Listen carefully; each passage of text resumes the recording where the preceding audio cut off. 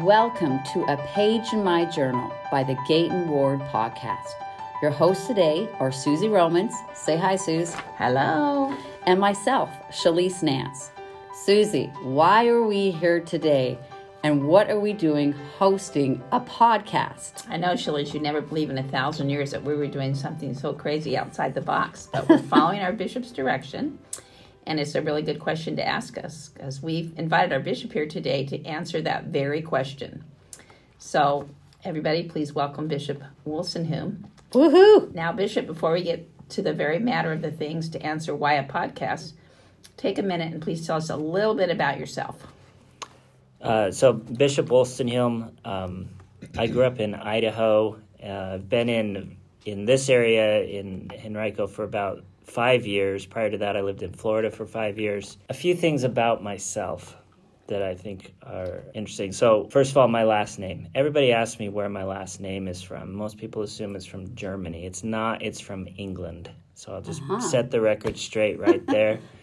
England, clear back to 1300 as far as family search is concerned. Woolstenhulme, Lancashire, England. So it's obviously a long name. I really appreciate having the name because it makes my kids good spellers. Yeah. By the time they're in kindergarten, they all know how to spell it really well because they've heard my wife and I spell it out on the phone, thousands of times by that point. So they've gotten used to how to spell it, and they're pretty good spellers by the time they get to kindergarten. So there's a little bit of an intro. Yeah, that's awesome. Well, Bishop, we definitely want to get to know more about you, and we're going to have you come back to our podcast and share with us more.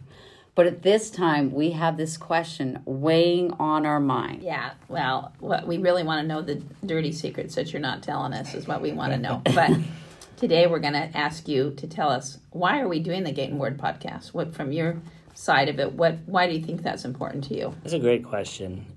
So I listen to a podcast. I listen to quite a few podcasts, but one in particular that I really enjoy and listen to as often as I can is called Leading Saints. And on that podcast, the host, Greg Frankham? Or Kurt Frankham. Kurt Frankham, yeah. That's what it is. Kurt Frankham talked about doing a Ward podcast one time, and that kind of caught my attention. This was probably two or 3 years ago.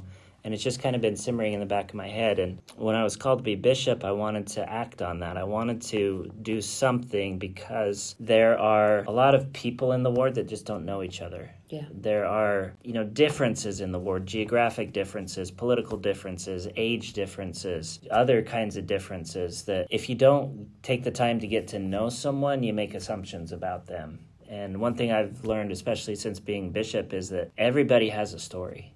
Yeah. And I wanted a platform where we could create an opportunity for the members of the ward to tell their story so that we all can hear. And we can't do a fireside every single week. And so this seemed like a really good opportunity to create a place where people can tell their story. Other people can listen to it at their convenience. But then when they bump into each other, it creates a conversation. Someone could say, hey, I heard your podcast. I heard your story. Tell me about it. Or I had something similar happen to me. Let me tell you about it. And it creates connections, and it creates a cohesion and a unity in the ward that I don't think can exist right now with just our 2-hour block. I think you're right on, talking about how we can unify the ward better. Well, and the thing that we'll do in this podcast is not only, I know adults listen to podcasts, but you know what? We have a lot of interesting kids and youth, and we're going to invite them to be on the show as well. And our podcast could be 5 minutes long, and it could be 25 minutes. It will be awesome to hear from every member of our ward, no matter how old they are. Maybe we'll just have a baby gurgling. I guarantee it's never going to be 5 minutes, Shalise, even though that's in your dreams, babe. It would be that short. But another part of this that you and I had talked about, Bishop, was the personal history aspect of it, because not only are we trying to unify the word, but we're trying to encourage people to tell their personal stories so that their posterity can have it.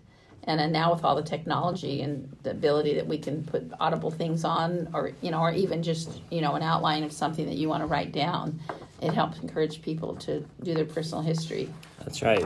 Susie and Shalise accepted the callings to be Temple and Family History consultants, and we put this show under the Temple and Family History group, because when we tell our stories, we have an opportunity to take that audio file and we can go to the Family Search website and upload it. And so everyone who participates in this podcast, we want to give you the chance, if you want to take that audio file and upload it so that your family can hear your story in your own voice. I have some recordings of my grandpa. My wife has some written history and audio tapes of her grandmother, and those are just treasures. Yeah. And I don't think we emphasize enough the personal history aspect of family history. We do a lot of work for our ancestors. We don't spend enough time anymore on doing our own personal histories now that scrapbooking's kind of gone out of fashion. Well, and it's funny how we just introduced it today. Many people will think, well, I don't have a story. And you know what? We all have a story, and we're going to provide a bunch of questions to you if you're willing to participate that might ignite something something you'd want to share, or if you already have something that you want to share, please contact me and Susie, because we would love to have you, and the ward would too. Yeah, I think it's going to be a great idea. I've gotten nothing but positive feedback, and I was a little bit surprised that some people didn't say, "Oh, don't call me, I don't want to do it." Most people, I think, see the big picture and see the blessing that it could be. And already in this short amount of time, just telling people about the podcast, I've learned some new things about people that I didn't know and people that I've known for years. So we're really excited about it. We really want to help members of our ward to record parts of their history and to get to know other members of our ward. And there's a lot of times people have something in common that they didn't even realize it until they hear it on a podcast. Okay, well, Bishop, is there anything else you want to share with us today that you're passionate about? The thing that I want to share is just, since being Elders Quorum President and now Bishop, I've really gotten to know most of the members of the ward, and we have an amazing ward. There are so many people who do so many incredible things that they may not think are incredible, but just the acts of service and the time that you put in and the love that you have. You all are amazing, and this podcast really is for you, and the Lord loves you and will bless you for all that you do. And I see that, and I know that He sees that to even greater degree, and I'm just so grateful for all of you as ward members. Awesome. Thank you so much, Bishop. It was great chatting with you today. Just like other podcasts, they ask a final question, and we have one too.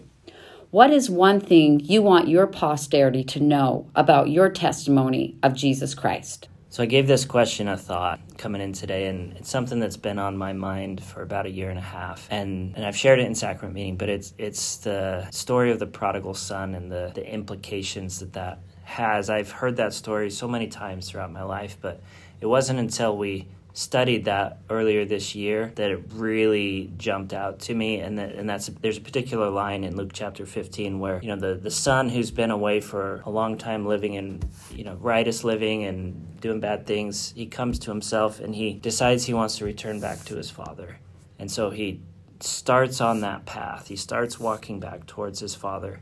And then there's a line in the scripture that says, while he was yet a great way off, his father saw him and ran to him and hugged him and kissed him and put a ring on his finger and a robe on his shoulders. And then it's not written, but I think it's implied, is that his father then walked with him the rest of the journey home. Yeah. Right? And I think there's a really powerful metaphor there, and that is that if the father represents Heavenly Father and home represents heaven and trying to achieve perfection and getting back to heaven, sometimes we feel like we have to become worthy of God's love. We have to, if we've made mistakes, we have to spend enough time and get to a certain level of righteousness before God will love us again. And that is absolutely not the case, and that's exactly what this story illustrates, is that we can be very far away. We can be a great way off, and God will run to us. The only thing that He wants, the only thing that He's waiting for, is for us to turn towards Him. Yeah. That was the thing that it required. Nothing else. The Son didn't have to repent other than to turn towards Him. The moment He turned towards Him and said, I'm willing to change, God ran to Him and was with Him the rest of the journey home. And He'll be that way for us. And so the thing that I want to share that I love about that story is that it illustrates that the plan that God had from the beginning was for us to make mistakes, was for us to come and learn. The way we learn is either from our own mistakes or from someone else's mistakes. So it doesn't really matter which way we learn. The goal is just to learn. And sometimes we have to make those mistakes, and the lessons are hard, and that's okay. That God doesn't care. Jesus Christ already paid for those mistakes. He already suffered, so we don't need to suffer twice. Again, acknowledge it, move forward, and say, you know what? God loves me where I am today, how I am today. And as long as I'm striving to learn from those mistakes and not hide them or cover them, he's going to be with me, and I am worthy to be his son or daughter. And again, the prodigal son tells his father, I'm not worthy to be called your son, because he felt that shame. But the father said, no, you are my son. Yeah. And again, I think that's the metaphor. And that's the message that I want to make sure people in my posterity, my kids and grandkids, hear from me, is that I've come to know that that is true, that God loves us tremendously.